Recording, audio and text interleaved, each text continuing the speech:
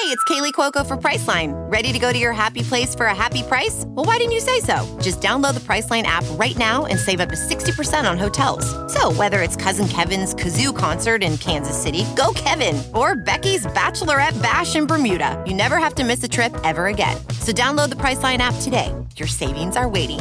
Go to your happy place for a happy price.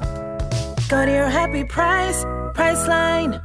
Welcome to the quick hitter version of the Mike Wise Show from Pure Hoops Media. In this featured discussion from part 2 of our 4-part series on the North Carolina basketball family, our panel of George Karl, George Lynch, and Matt Doherty tell my producer and co-host Bruce Bernstein that certain other schools say they have a basketball family, but it doesn't compare to Dean Smith's family. It's real to this day. I'm 59 years old. I finished playing there in '84.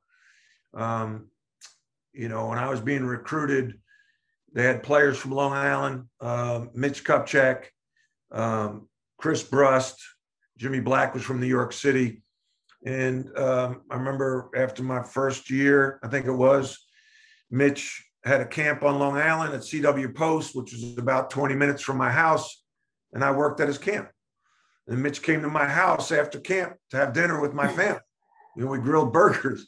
We joke. Mitch went to Burger King or McDonald's before he came to my house, had like 3 Big Macs because he has a big appetite and didn't he had a pregame before the game, so he wouldn't eat us at a house and home.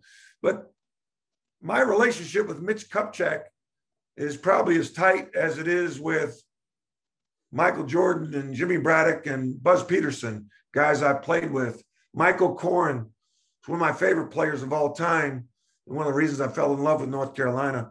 George Lynch. George and I do a podcast together. I called the basketball office yesterday, called Sean May, who I recruited and coached at North Carolina. There's a player that was, having some problems, and I called for him, that player who I never even met. The Carolina family's real. And I think it creates a lot of jealousy with a lot of other teams because nobody's got it like we've got it. George Lynch, Duke tried to copy this, didn't they? But it's not quite the same with those Dukies, is it? No, not at all. When you sent that brotherhood message earlier, it kind of took me back to, I was in Chapel Hill maybe a couple of years ago, and we were sitting around, and a couple other guys, like Coach Doherty said, I'd never played with. I knew him, and I knew him just by being a part of the family. The conversation came up. Oh, Duke is doing this brotherhood thing, and it kind of embedded in me that the family that we started years ago, like Coach Doherty and Coach Karl said back in the 60s, being a part of the family and other teams want to duplicate us by calling themselves the brotherhood and the gang or whatever words they use. I think we are truly a family. And it started back when you first came on campus as a high school senior or junior. And Coach Smith said, look, these are the guys that's going to take you out. They're going to recruit you. And if they like you enough to bring you a part of the family, then we will have you as a team. And he was true about it. I remember coming in as a high school senior, highly recruited, like Coach Doherty said, everybody's McDonald's All-Americans. King Rice, Rick Fox, Kevin Madden took me around. And they kept mentioning, this is a family, Luckily enough, they liked me enough that they wanted me to be a part of the family. And then I continue to remember me being a junior and senior, taking the freshmen out in high school season. That's how we recruited them on being a part of the family. Coach Karl, you're the older brother in this version of the family in this show here. What does the UNC family mean to you? And can it, it's often copied, but never really duplicated, right? I don't think we're giving enough service. I mean, Matt and George are telling good stories, but it's unbelievable. The connection and loyalty and love for a university because of a man that taught us about how to grow up and how to be a man. And the stories are all over the place. I mean, as I said, I go back to the 1957 championship team. They think I'm the greatest guy in the world. And then, you know, if you see a player, I mean, from North Carolina, we always exchange at least a conversation, but usually a long conversation. There is a connection, a unity, a loyalty, and a dedication to whatever we can do to continue the legacy of Coach Smith.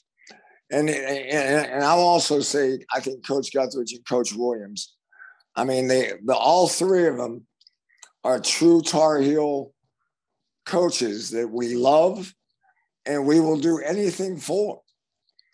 Anything. The loyalty is unbelievable. The friendships are unbelievable. The commitment to one another is unbelievable. I mean, Coach Smith called me up, I think 3 or 4 times. And I think everybody knows I'm somewhat of a liberal guy. And he wanted me to write a check for some Republican North Carolina guys that played in 1957 or 58. And, you know, I never said no. I always wrote the check. I mean, if he wanted me to help a guy out that was a Tar Heel, we're going to do it. And the stories are just legendary. I think Coach Williams and Coach Guthridge did a great job of bringing us all back there in some way or some manner. We're going to have the Doug Moe Golf Invitation for the last time this year that Coach Smith started and Coach Brown started probably 30 years ago. And we go to Pinehurst every summer, and about 10 to 15 of us, mostly Carolina guys, but also some NBA guys. And we get together and we play golf. And Coach Smith used to be the leader of that. Coach Guthridge used to be the leader of that. I remember Coach Guthridge and Coach Smith getting into fights about, where we should tee off from, and getting into fights about the length of the leather on your putter for a gimme.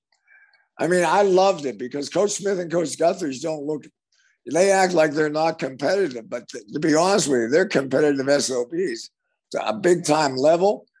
And they did. You couldn't play for Coach Smith if you weren't competitive. If you'd like to hear more, please check out the full version of part 2 of our special 4-part Mike Wise show on the North Carolina basketball family from Pure Hoops Media.